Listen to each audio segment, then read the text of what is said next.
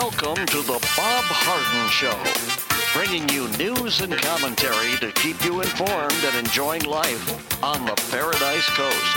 And now, here's your host, Bob Harden. Good morning. Thanks so much for joining us here on the show. It's brought to you in part by the good folks at Johnson's Air Conditioning. Johnson's Air Conditioning is Naples' longest established air conditioning company. I hope you give them a call. The website is johnsonsairconditioning.com. Also brought to you by Life in Naples magazine. Be in the know and stay up to date by reading Life in Naples. The website is lifeinnaples.net. We have a terrific show for you today, including special guest William Yateman. He's a senior legal fellow with the Pacific Legal Foundation. We'll also visit with Phil Kerpen, the president of American Commitment. Matt Chionis is a real estate professional, and he and his wife Megan with Gulf Coast International Properties are going to be talking about the best deals in Southwest Florida.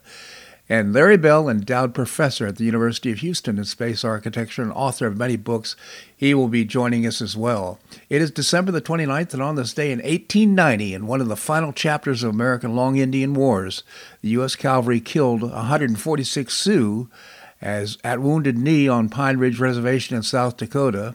Throughout the 1890, the U.S. government worried about the increasing influence at Pine Ridge of Ghost Dance spiritual movement, which taught the native Indians had been defeated and confined to reservations because they had angered the gods by abandoning their traditional customs.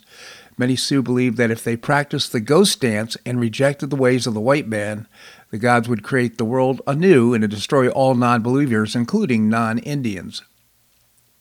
White settlers feared that Lakota's ghost dance presaged an armed uprising, but U.S. troops carried out the bloodbath. On December the 15th, 1890, reservation police tried to arrest Sitting Bull, the famous Sioux leader, who had been mistakenly believed to be a ghost dancer at the Standing Rock Reservation, and killed him in the process. On December 29th, the U.S. Army 7th Cavalry surrounded a band of ghost dancers under the Sioux Chief Bigfoot near Wounded Knee Creek and demanded they surrender their weapons. As this was happening, a fight broke out between an Indian and a U.S. soldier, and a shot was fired, although it's unclear from which side. A brutal massacre followed in which it is estimated almost 150 Native Americans, nearly half of them women and children, were killed. The cavalry lost 25 men. The conflict at Wounded Knee was originally referred to as a battle, but in reality, it was a tragic and avoidable massacre. Surrounded by heavily armed troops, it's unlikely that Bigfoot's band would have intentionally started a fight. Some historians speculate that the soldiers of the 7th Cavalry were deliberately taking revenge for the regiment's defeat at Little Bighorn in 1876. Whatever the motives, the massacre ended the ghost dance movement, and it was the last major confrontation in America's deadly war against the Plain Indians. Conflict came to Wounded Knee again in February 1973, when it was the site of a 71-day occupation of the activist group AIM, the American Indian Movement, and its supporters who were protesting the U.S. government's mistreatment of Native Americans. During the standoff, 2 Native Americans were killed, 1 federal marshal was seriously wounded, and numerous people were arrested. Questionable leadership back in the day against the American Indians. Well, U.S. stock markets are on pace to wrap up the year with double-digit gains. The S&P 500, which is hovering near its all-time high, closed up 25% for the year yesterday. The technology-heavy NASDAQ up 45% for the year, and the Dow up 14%, setting a 7th record high for the month yesterday. The year's rally marks a reversal from 2022, if you don't remember, when all 3 indexes closed lower. S&P 500, for example, down almost 20%, ending the worst year for markets since 2008. Gains in 2023 have been partly due to the rise of artificial intelligence and big tech stock increases, primarily with a group known as the Magnificent Seven, Alphabet, Amazon, Apple, all these others. A softening economy marked by a cooling labor market and easing inflation paired with the next year's expected interest rate cuts also helped drive stock market gains. The annual inflation rate was at 3.1% in November, about a percentage point away from the Federal Reserve's annual target rate of 2%. So good news in the markets this year. Nice Christmas rally we're taking advantage of. Hopefully it will continue into the first of the year. Well, Senator Rick Scott, our senator here from Florida, joined the ranks of elected officials who've been swatted over the Christmas New Year's holiday, with his Naples, Florida home being swatted Wednesday night. Most of the swatted over the past week have been Republican officials or conservative activists. Scott posted a statement on Thursday about the incident. Last night, he wrote, while at dinner with my wife, cowards swatted my home in Naples. These criminals wasted the time and resources of our law enforcement in a sick attempt to terrorize my family. And I want to thank the Naples Police and the Collier County Sheriff's Office for all they do to keep us safe. According to the Naples Police Department, just after 9 p.m., authorities were headed to the scene after a call came in saying the man shot his wife while sleeping 3 times with an AR-15. According to records of the 9/11 call, a caller identified himself as Jamal, said he shot his wife with an AR-15. Jamal claimed he shot his wife because she was sleeping with another man. Jamal then told authorities that he was holding Michael, his wife's boyfriend, hostage and demanding $10,000. Apparently, he said he had a pipe bomb. He was going to blow the place up if they didn't give him $10,000. But apparently it was an artificial voice, computer-generated artificial voice. And the Naples Police Department are going to continue the investigation. Anyhow, this is just so sick. It's happened to Marjorie Taylor Greene several times. It's happened to Steve Bannon, now happening to our own governor here on the beautiful Paradise Coast. I hope that they can find this guy and do something about it. It's just not right. Well, and of course, if you're not familiar with swatting, it's all about calling in a false claim and putting a family at risk, as this case did, and using resources in order to create havoc for the targeted family. Well, the cardinal sin of the COVID response was the spread of total panic. This is the opposite of the long-time convention that the responsibility of public health system is a panic in a pandemic is to keep people calm and society functioning. The hysteria that generated was responsible for hundreds of thousands of non-COVID excess deaths, massive economic and social harms, and an unprecedented education disaster. Now, just think about that. In other words, if the purpose of public health officials is to keep a sense of calm and direction during a pandemic, they did exactly the opposite. Fauci's former boss, Francis Collins, recently made a remarkably frank confession. As a guy living inside the Beltway, feeling a sense of crisis, trying to decide what to do in some situation room in the White House with people who had data that was incomplete, we weren't really thinking about what this would mean to a family in Minnesota or thousands of miles away or where the virus was hitting so hard. We weren't really considering the consequences in communities that were not New York City or some big city. The public health people, we were talked about this earlier, if you're a public health person and you're trying to make a decision, you have to be very narrow in your view of what is the right decision is, and that is something that will save a life. It doesn't matter what else happens. So you attach infinite value to stopping the disease and saving a life. You attach zero value to whether this actually totally disrupts people's lives, ruins the economy, and has many kids kept out of school in a way that they never quite recovered. This is the public health mindset, and I think a lot of us involved in trying to make these recommendations had that mindset. And we were really unfortunate. It's another mistake that we made, okay, he said. It's not really okay. I mean, it created havoc, and certainly public health officials need to take a look at their practices. There's another fact that also remains forever unspoken by the lockdown artists and the panic and the economic chaos they caused. It was to, at all costs, to defeat Donald Trump, who was on his way to a landslide re-election in 2020. Think about that. The public health officials actually created more harm than good. Well, it's been 2 weeks since libertarian economist Javier Milei became Argentina's president. On Wednesday night, he launched his latest big bang of reforms. Among the 30 proposals he had were regulations preparing all state-owned companies for privatization, deregulation of satellite internet services such as Starlink, eliminate price controls on health care plans, allow foreign airlines to fly into and out of Argentina without restriction, and even fly domestic routes, and rent controls, repeal the laws limiting ownership of land by foreigners, scrap supply laws that allow the government to set minimum and maximum prices and profit margins, Some of Malaya's proposals can be done by executive orders. He's going to have some pressure on Congress to enact. What isn't in doubt is his resolve to fundamentally alter Argentina's anti-growth policies, which he likened this week to fascism. The problem isn't the chef, he said, it's the recipe. Boy, I love that one. He said, ideas that have failed in Argentina have failed all over the planet. Malaya also addressed the protesters who filled the streets after his announcement on TV. Some people suffer from Stockholm Syndrome, and he attached to the model that is making them poor. He said he should come over here and give a speech to San Francisco, Chicago, or even on Capitol Hill to our lawmakers. I love his attitude. I wish him a lot of luck. The unions are resisting. Powerful unions are resisting his efforts, but I hope he's successful in Argentina.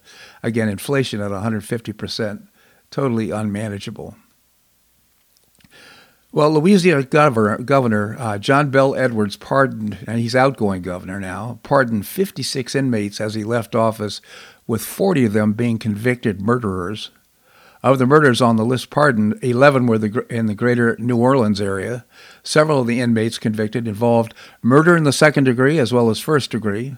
One in the first degree was a Keith Elman Messiah, who was demanded money from a Bernice Holman in a Popeye's parking lot during Mardi Gras.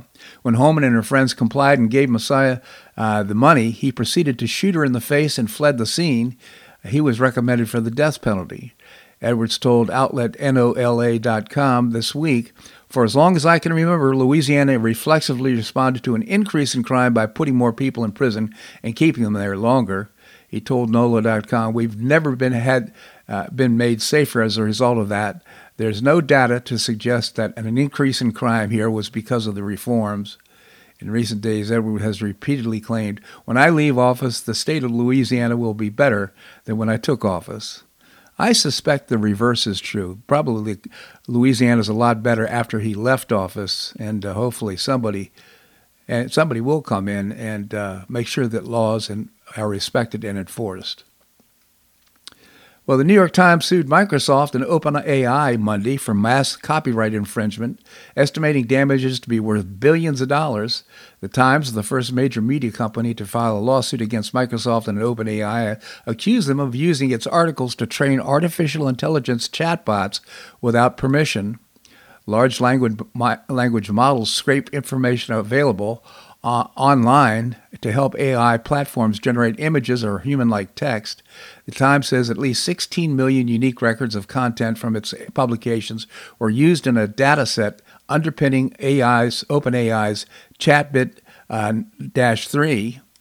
The Times also said platforms could reduce traffic to the site and decrease revenue from advertising and subscriptions.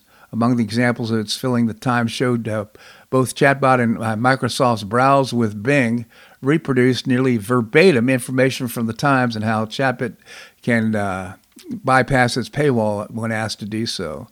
OpenAI now faces a similar lawsuit from novelists including George R.R. Martin and John Grisham. This is so interesting right now because it's creating so much havoc. They can do the things that humans can do, and now there's financial repercussions to the New York Times, and they're suing Microsoft. So interesting. Stay tuned on that one. This segment of the show brought to you by the good folks at Johnson's Air Conditioning, Naples' longest established air conditioning company. I hope you visit the website, johnsonsairconditioning.com. Also brought to you by Life in Naples magazine. Be in the know and stay up to date by reading Life in Naples. The website is lifeinnaples.net. Coming up, we're going to be visiting with William Yateman, Senior Legal Fellow with the Pacific Legal Foundation. That and more right here on The Bob Harden Show on the Bob Harden Broadcasting Network.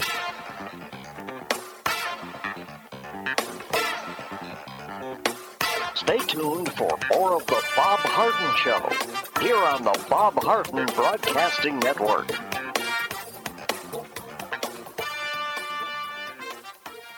I'm Bob Harden, the host of The Bob Harden Show. One of my favorites for breakfast or lunch is Lulabee's Diner, providing great service, fabulous food, and a rockin' good time. Lulabee's Diner is a throwback to the 60s, complete with great music and a fabulous 60s decor. What I like best is a blend of great food, great value, and terrific service. Most of the friendly waitstaff has been part of Lulabee's for years. I enjoy the great choices for breakfast and lunch, and you'll find the menu has everything and anything to satisfy your taste. Lulabee's offers catering, party platters, lunch boxes, and more. Lulabee's Diner will quickly become one of your favorites for breakfast or lunch. No reservations are needed. Check out the website at lulabees.com and stop by Lulabee's Diner, open from 8 a.m. until 2 p.m. 7 days a week. And now serving dinner 4 to 8 p.m. Wednesdays through Saturdays. A terrific menu. Lulabee's Diner in the Green Tree Shopping Center at the corner of Immokalee and Airport Pulling Roads. Stop by Lulabee's Diner for fabulous food and for a forever cool rockin' good time.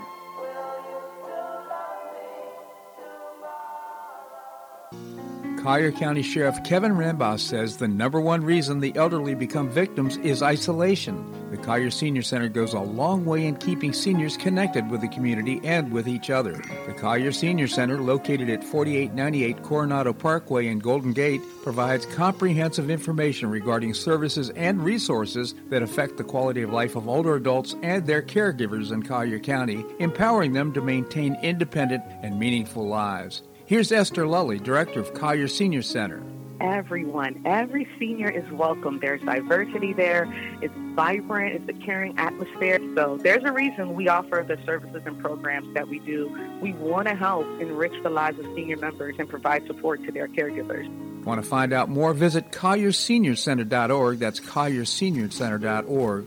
Or call the Collier Senior Center at 239-252-4541. That's 252-4541.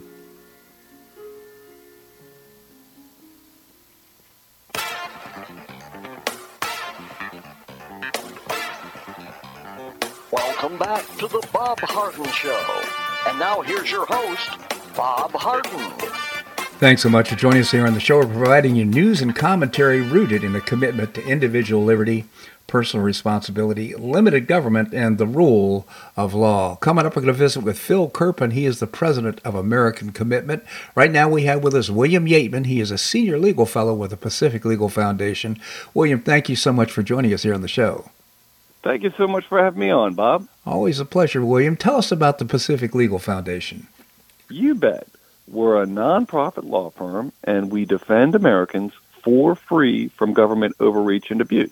And mainly to clarify and make sure that the rule of law is consistent and just doing a great job. PacificLegal.org is the website, PacificLegal.org. First of all, Trump, apparently one of the elected officials in Maine said that Trump can't be on the ballot.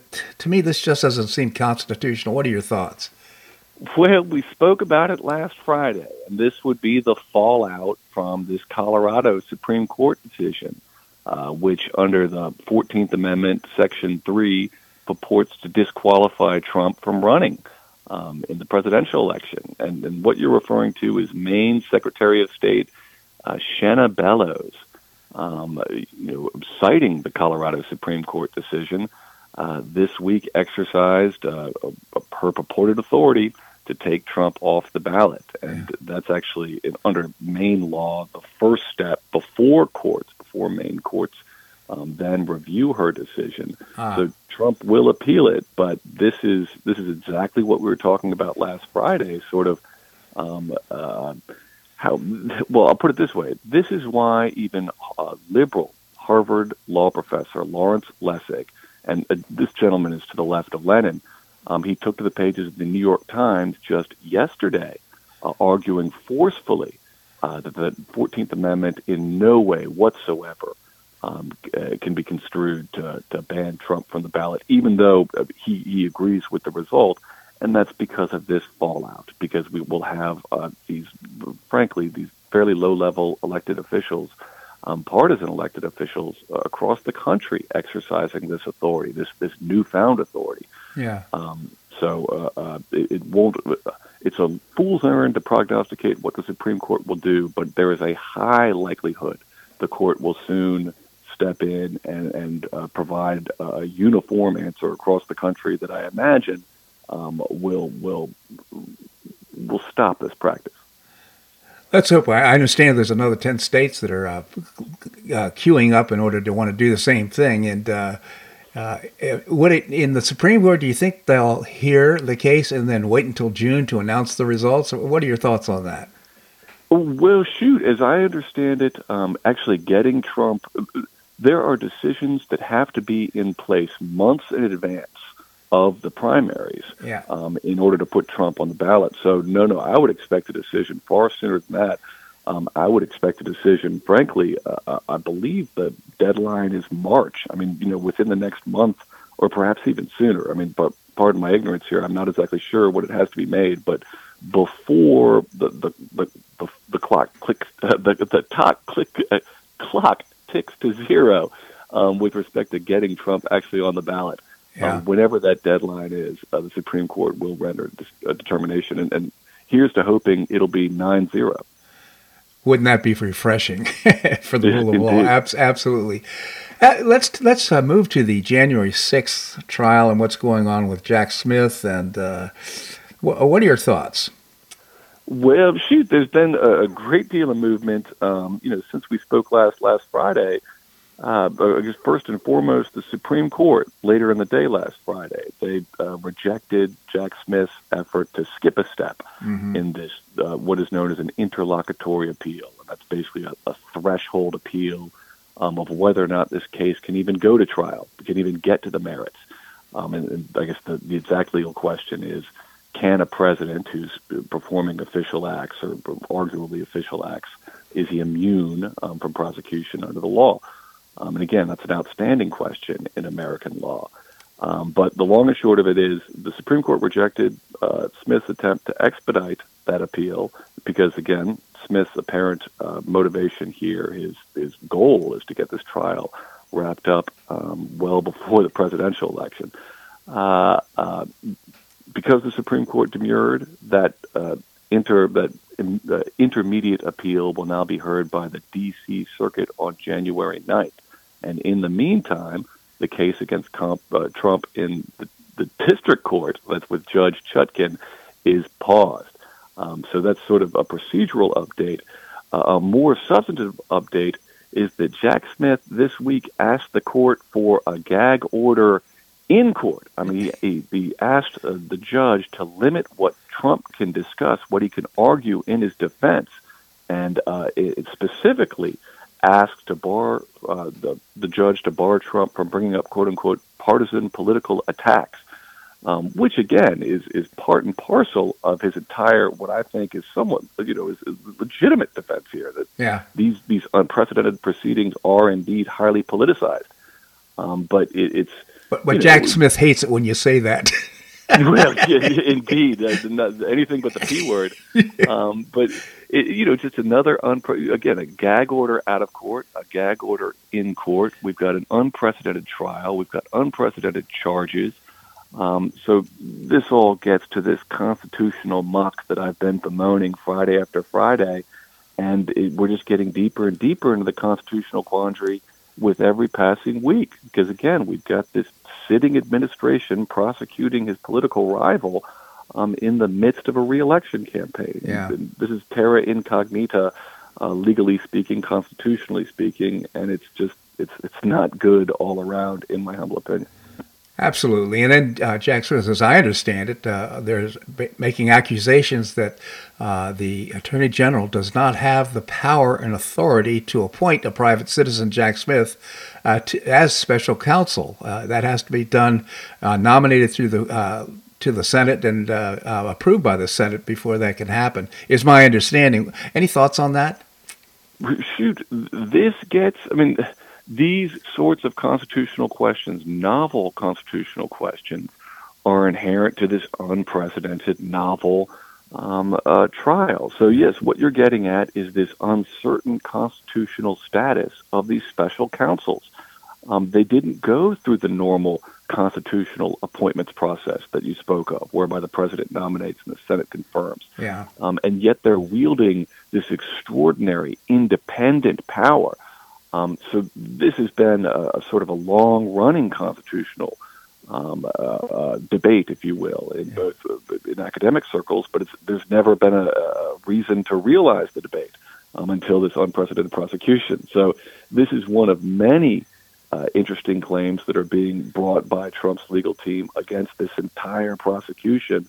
And frankly, the argument does have legs. I mean, I'm loath to prognosticate how the courts are going to come out one way or another, but this is a viable constitutional argument, this uncertain, sort of unaccountable, if you will. I mean, Biden, as we see, can claim, this special counsel is independent. I mean, even though it emanates from his administration as prosecuting his political rival, he can claim this sort of plausible deniability, and that incongruence kind of gets at the heart of this constitutional claim you're talking about. William Aitman, again, the senior legal fellow with the Pacific Legal Foundation. I hope you check out the website, pacificlegal.org. William, always appreciate your commentary here on the show, and thank you so much for joining us, and Happy New Year. Thank you so much for having me on, Bob, and please have a happy New Year. Okay, thank you so much, William. All right, coming up, we're going to be visiting with Phil Kerpen. He is the president of American Commitment. That and more right here on The Bob Harden Show on the Bob Harden Broadcasting Network.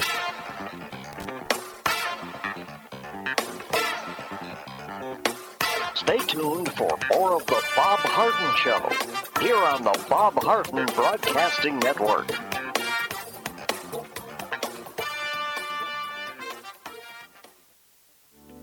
Are you looking to buy or sell a home? Make it a convenient and stress-free experience by calling the dynamic and trustworthy husband and wife team of Megan and Matt Chionis with Gulf Coast International Properties. Find out about their unique and complimentary post-closing concierge services not offered by other area agents. Matt and Megan Chionis give you the competitive advantage to command a premium price for your property. They personally attend all showings, create a marketing strategy for your property, and offer that complimentary concierge service to your potential buyer. This hands-on approach has helped them set several sales records in Pelican Bay, and many at near-record prices. Megan and Matt Chionis understand that as an affluent buyer-seller, your needs and desires are unique. You deserve this level of service. Megan and Matt Chionis are passionate about the Naples lifestyle, and they want you to enjoy it too. Call Megan and Matt Chionis with Gulf Coast International Properties at 239-269-5310. That's 239-269-5310. Do you have questions about your retirement? Ameriprise Private Wealth Advisor Jason Nardella with Nardella Financial Group, a private wealth advisory practice of Ameriprise Financial Services, LLC, can help. With the exclusive Confident Retirement approach, you'll work together to develop a retirement roadmap to get you where you want to go. Call Nardella Financial Group today at 239-325-1041. That's 239-325-1041. Office is located at 9015 Stratusdale Court, Suite 103, Naples, Florida. The Confident Retirement approach is not a guarantee of future financial results. Investment advisory products and services are made available through Ameriprise Financial Services, LLC, a registered investment advisor.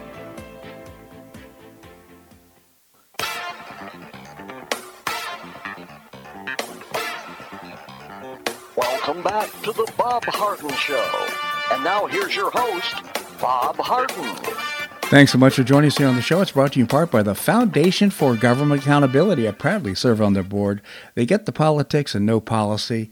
They help prepare elected officials to have winning strategies in their elected offices, and you can find out more by visiting the website, thefga.org, thefga.org. Coming up, we're going to visit with Matt Chionis. He is a partner with his wife, Megan, at Gulf Coast International Properties. We're talking about some of the best deals in Southwest Florida.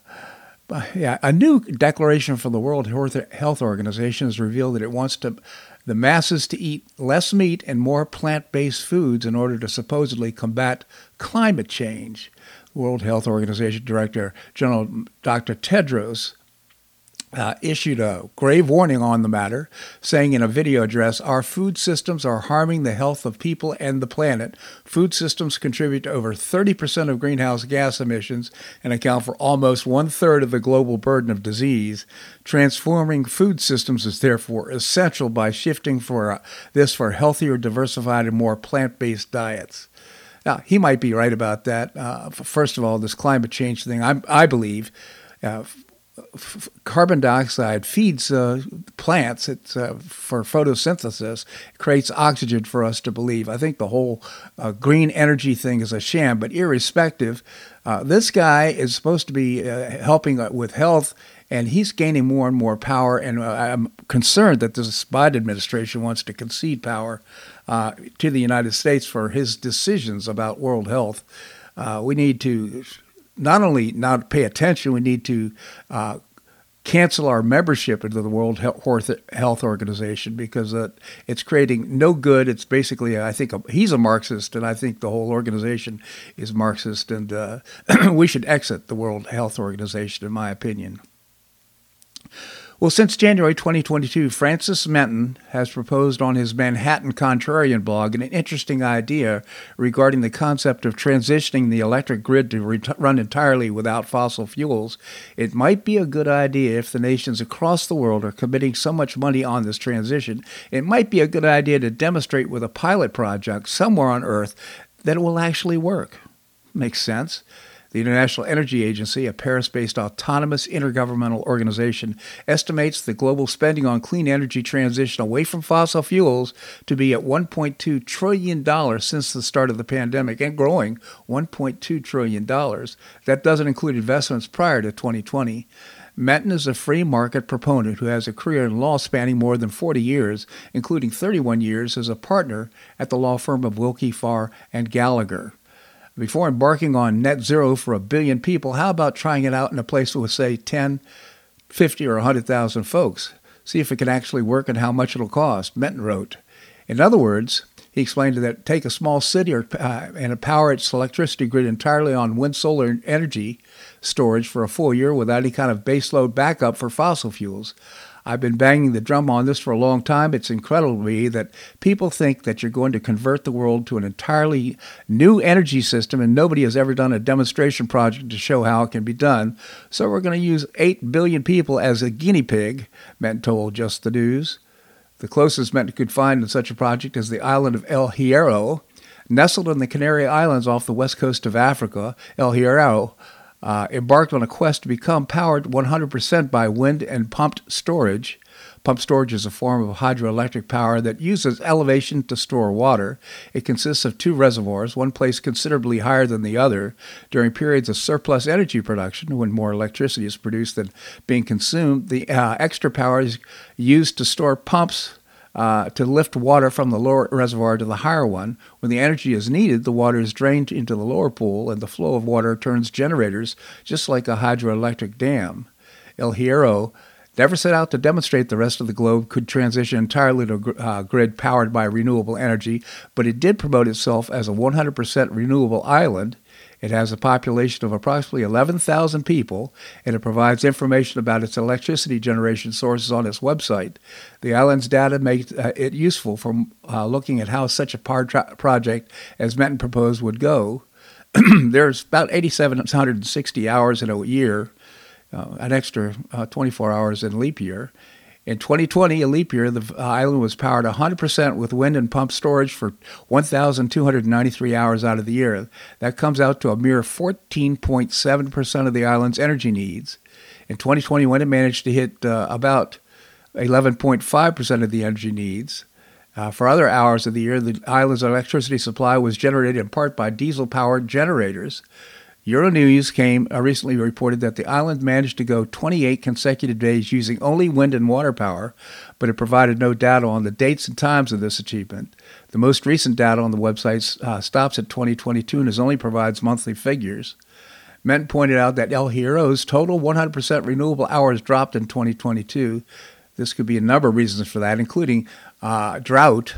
Menton said it is also possible because wind turbines and hydroelectric systems degrade over time and produce less power, that it might be responsible for reducing the total power generated by those systems.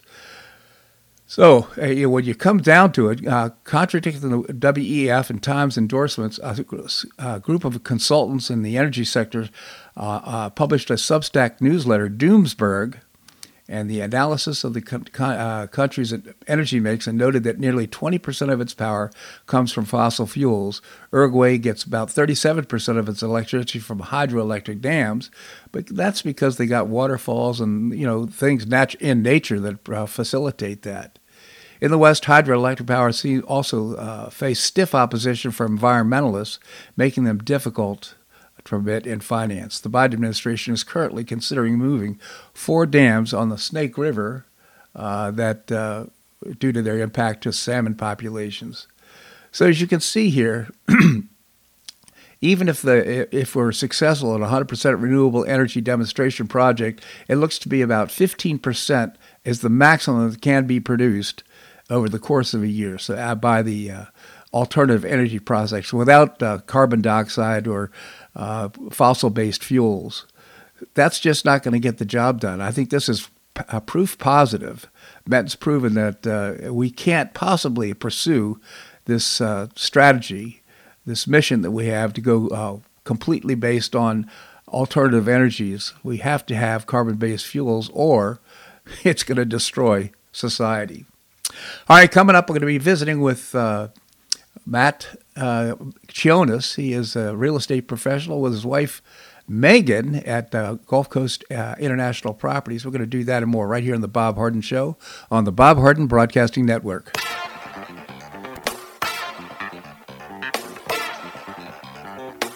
Stay tuned for more of The Bob Harden Show here on the Bob Harden Broadcasting Network.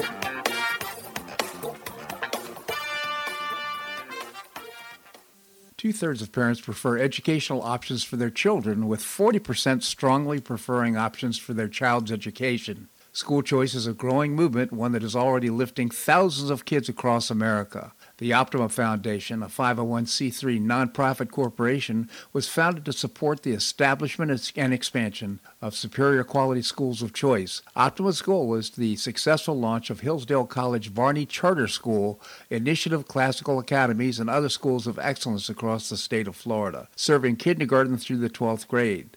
The mission is to train the minds and improve the hearts of young people through a content-rich classical education in the liberal arts and sciences with instruction in the principles of moral character and civic virtue. And a terrific product of the process, Naples Classical Academy has already opened here in Naples. You can find out more by visiting the website optima.foundation. Help children in Florida optimize their educational opportunities. Visit www.optima.foundation. Do you suffer from joint pain in your shoulders, hips, or knees? I was suffering from debilitating pain in my knees. On a referral, I saw Dr. George Markovich with the Institute for Orthopedic Surgery and Sports Medicine. He successfully treated my symptoms and pain for several months. Finally, having exhausted all alternatives for pain management, Dr. Markovich and I agreed that surgery was my best alternative. Dr. Markovich replaced both of my knees in 2006, and I now have full range of motion in both knees, and I have no pain. I now play golf and exercise free of debilitating pain in my knees. Don't suffer needlessly with joint pain. Call orthopedic surgeon Dr. George Markovich with the Institute for Orthopedic Surgery and Sports Medicine at 482-5399. That's 482-5399. He did a great job for me, and he'll help you too.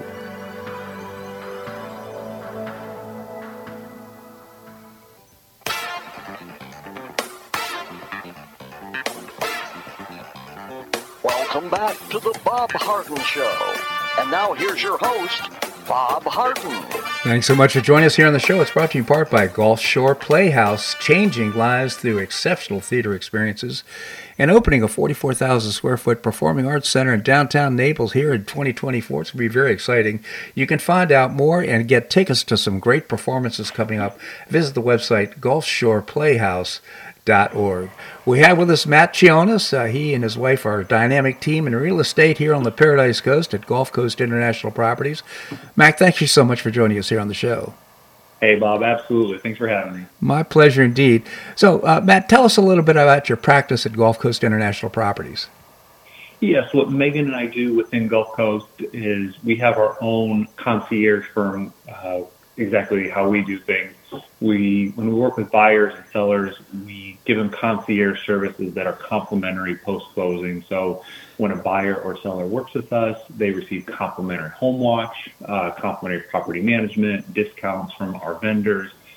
Megan and I are also real estate developers, and so we can provide a renovation concierge complimentary to them to make it easier to renovate or update a property. We also work with many investors. So we feel that buyers on the Paradise Coast, they deserve that next level of service, and that's what we provide.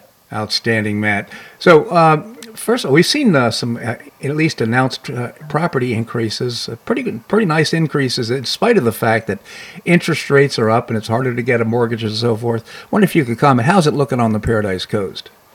Absolutely. It's always important to look at things at a macro level, and then real estate is very market specific, and Bob, we're even seeing it more and more within Naples, given the incredible growth geographically, where now things that are 50 to 60 minutes from the beach are part of Naples data. Yeah. And so we feel things are heating up here for season. Our preseason data, which has been the last few months, is always the strongest forecasting for what full season will look like. And so it's going to be very active, but still very favorable for sellers. So Naples has so many sub-markets, and ultimately, the closer to the water is still performing very well, and further from the water is very stable, which is what we like to see. So Pelican Bay specifically, that being our wheelhouse, and Pelican Bay being one of the most special, Pelican Bay and Bay Colony being the most special lifestyles in Naples, in our opinion.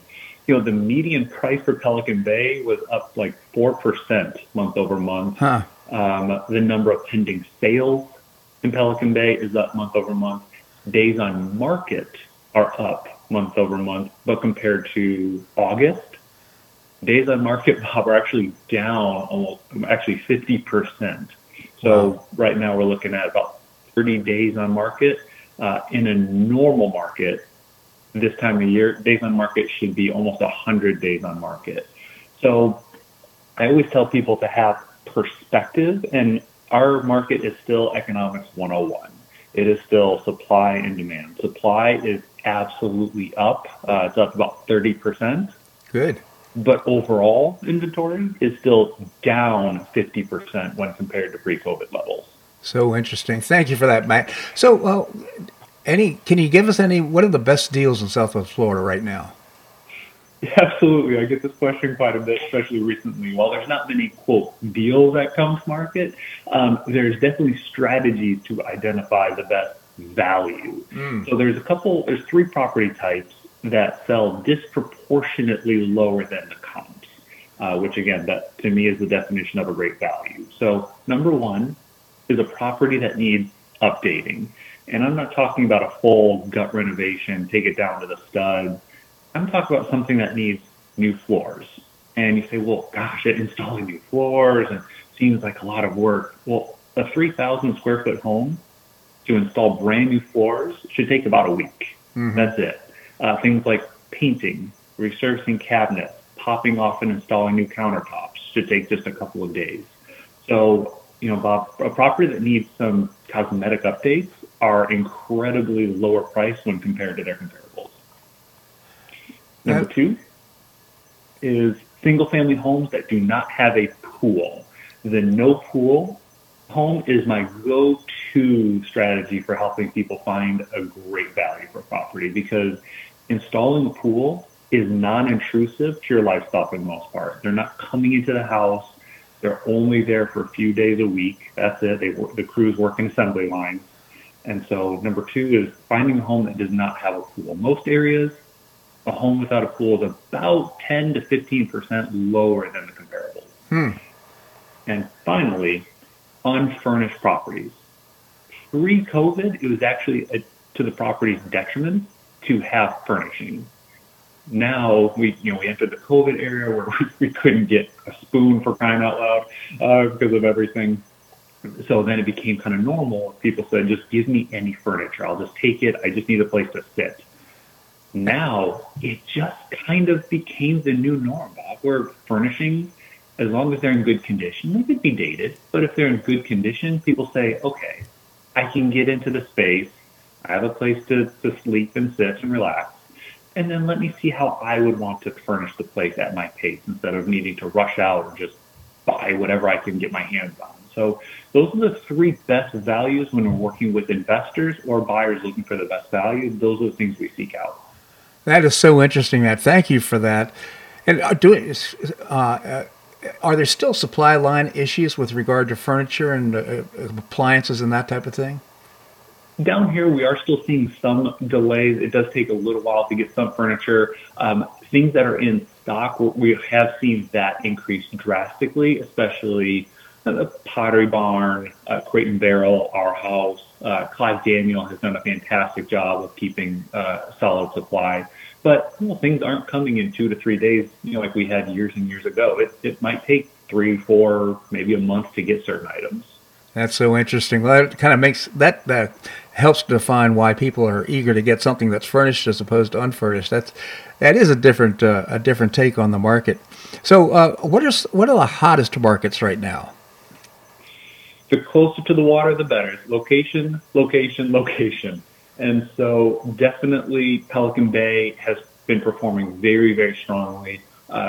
Areas like Park Shore, the Mooring, data is still pretty skewed because of what happened, of course, with Hurricane Ian. What's interesting, though, Bob, is there have been 5 developments in those neighborhoods that had entire condominium associations that have been bought out by developers and are being knocked down and being rebuilt into ultra-luxury condominiums. So we're seeing a lot of homes that are being rebuilt into these ultra-luxury homes. So we really think Hurricane Ian, as devastating, of course, as it was, we're calling it the Great Reset. It was the Great Catalyst, we're also calling it, where we're seeing these condominiums, these buildings that were from the 70s and 60s, they're being knocked down, and we're seeing the next wave of development happening. So we anticipate prices increasing because of that. That is so interesting. And I think about writing down Gulf Shore near where the Beach Hotel used to be, and now it's being rebuilt. But all those properties are many of them being demolished. Are they going to be able to build something at a profit, considering that there are restrictions on heights and so forth? Yes, the developers are very good on their due diligence ahead of time. They have the best architects. Do they buffer in their pricing a little bit with the cost fluctuations? Absolutely. And developers do increase prices as they go. That's why for investors, we tell them investing 101 or investing for dummies. We say just invest in pre-construction. You can get in early on a new development. Developers are doing whatever they can to get rid of their inventory to get the ball rolling. Mm-hmm. So they sell things at such a discount. But no, if they can, developers, again, myself being a developer, my wife being a developer, we know we can still have profits. Matt and Megan Chionis, again, the dynamic team at Gulf Coast International Properties. I hope you give them a call. 269-5310 is the phone number. 239-269-5310. Again, Megan and Matt Chionis with Gulf Coast International Properties. Matt, really appreciate your commentary here on the show. Thank you so much for joining us. Absolutely, Bob. Thanks for everything you do. Have a great rest of the day. You as well. Thank you, Matt. All right, coming up, we're going to visit with Larry Bell. He is an endowed professor at the University of Houston in space architecture. That and more right here on The Bob Harden Show on the Bob Harden Broadcasting Network.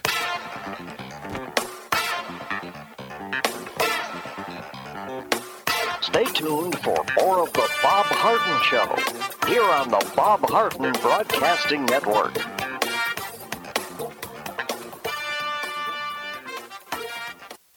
You have questions about your retirement?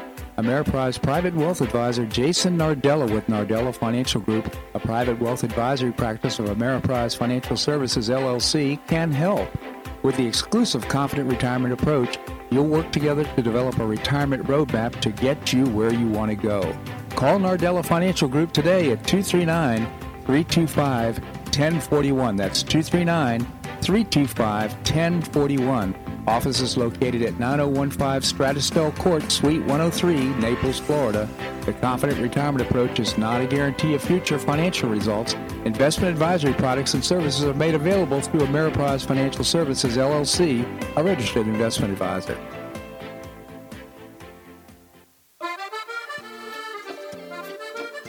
Blue Provence Restaurant is a favorite dining destination for many Neapolitans, including Linda and myself. Blue Provence, located in a historic building in the heart of Old Naples at Creighton Cove, offers a mix of French bistro cooking with bold, fresh Floridian flavors. Experience award-winning cuisine at Blue Provence and enjoy one of Florida's most extensive, eclectic, and fun wine cellars. Dining your choice of the popular Eat and Bar, the intimate courtyard garden, or the beautiful Provencal Caribbean dining room. Enjoy a wonderful and memorable evening in a casual and relaxed atmosphere that includes a taste of Provencal hospitality. Blue Provence is open 7 days a week, all year round.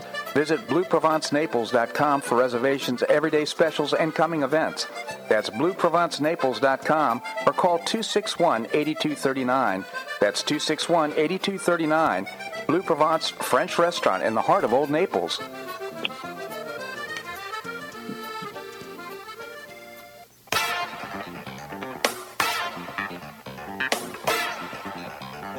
Welcome back to the Bob Harden Show.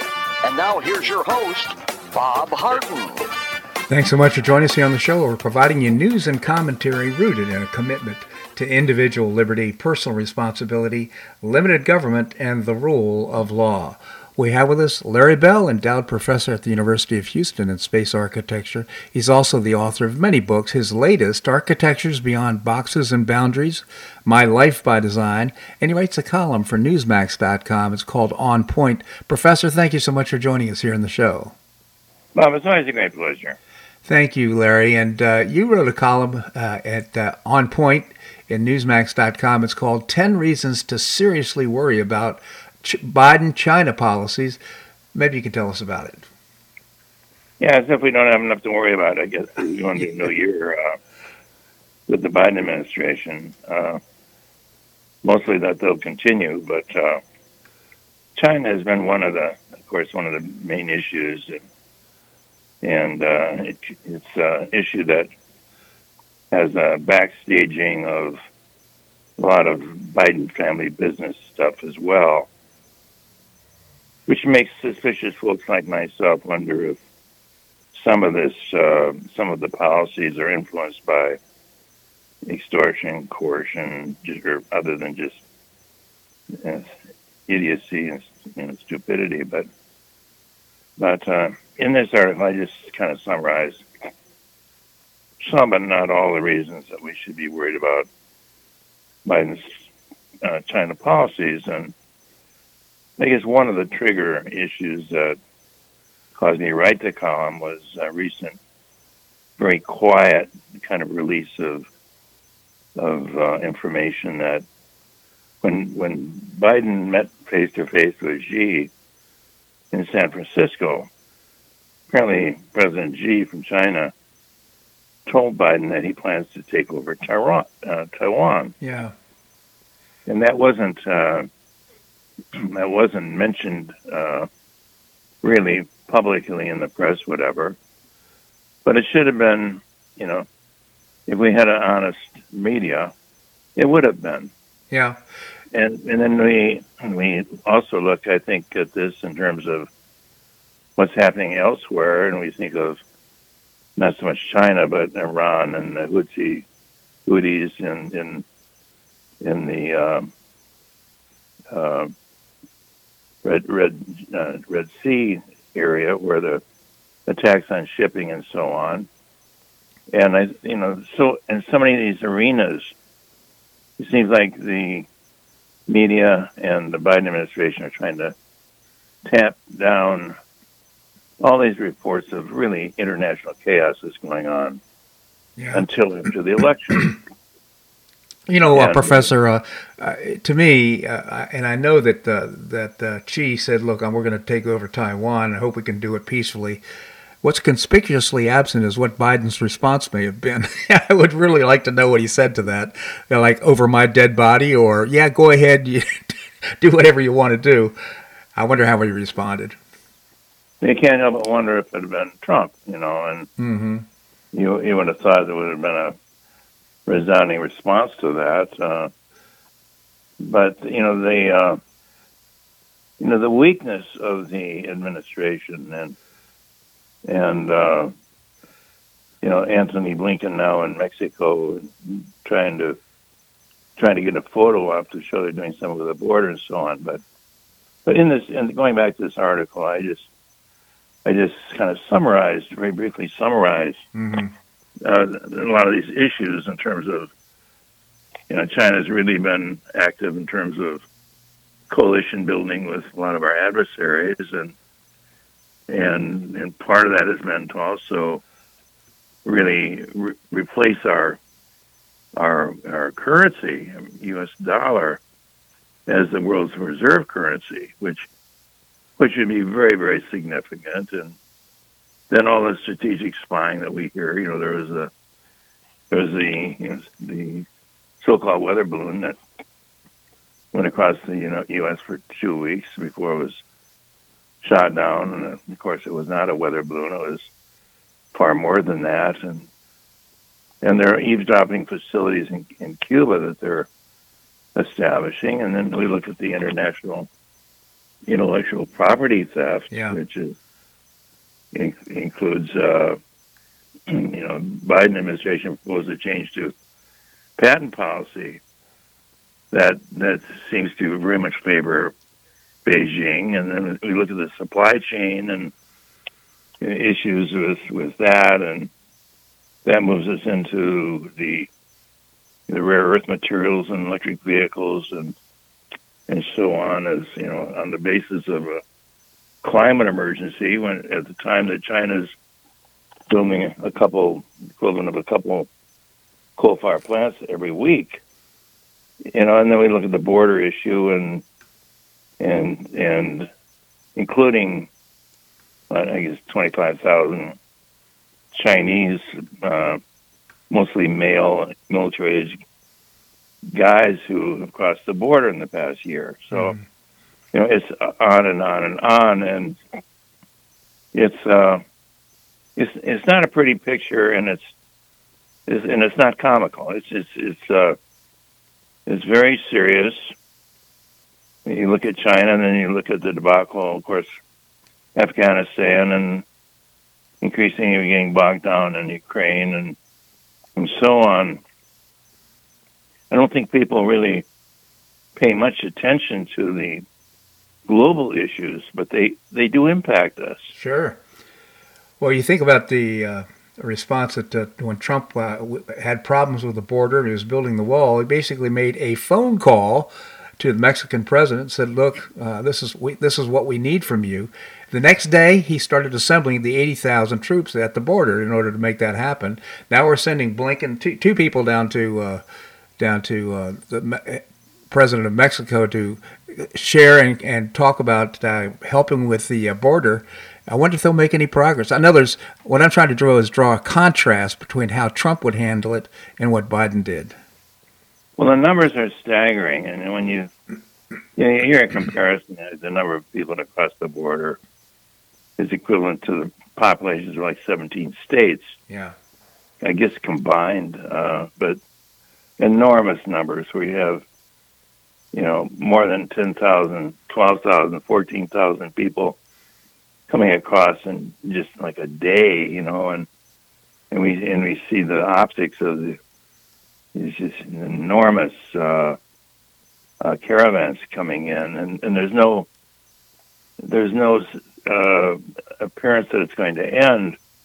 But I think of the impact. You think of thinking how many people, when you think of the costs of supporting these people who don't have jobs and so on, adding to the welfare rolls, how many working people does it take to support one person on welfare? Right. You look at average paychecks, and I don't know, does it take 10 people to support one in terms of where their taxes go?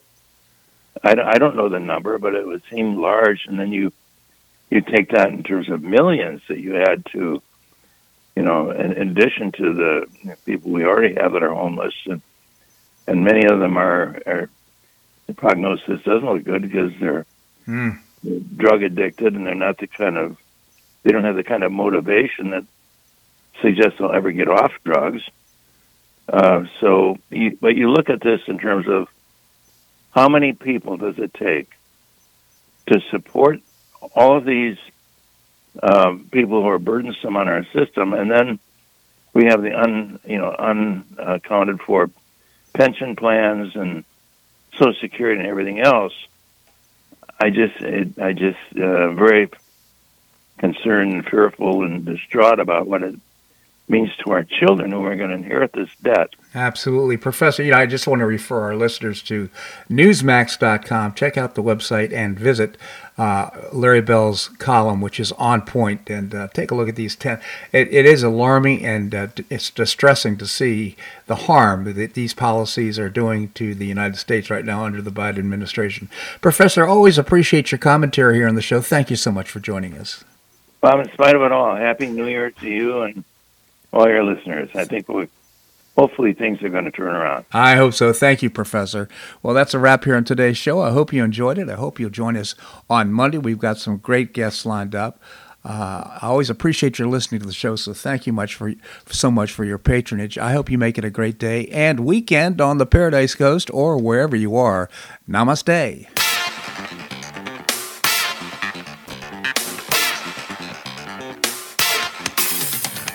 Thanks so much for listening to The Bob Harden Show on the Bob Harden Broadcasting Network.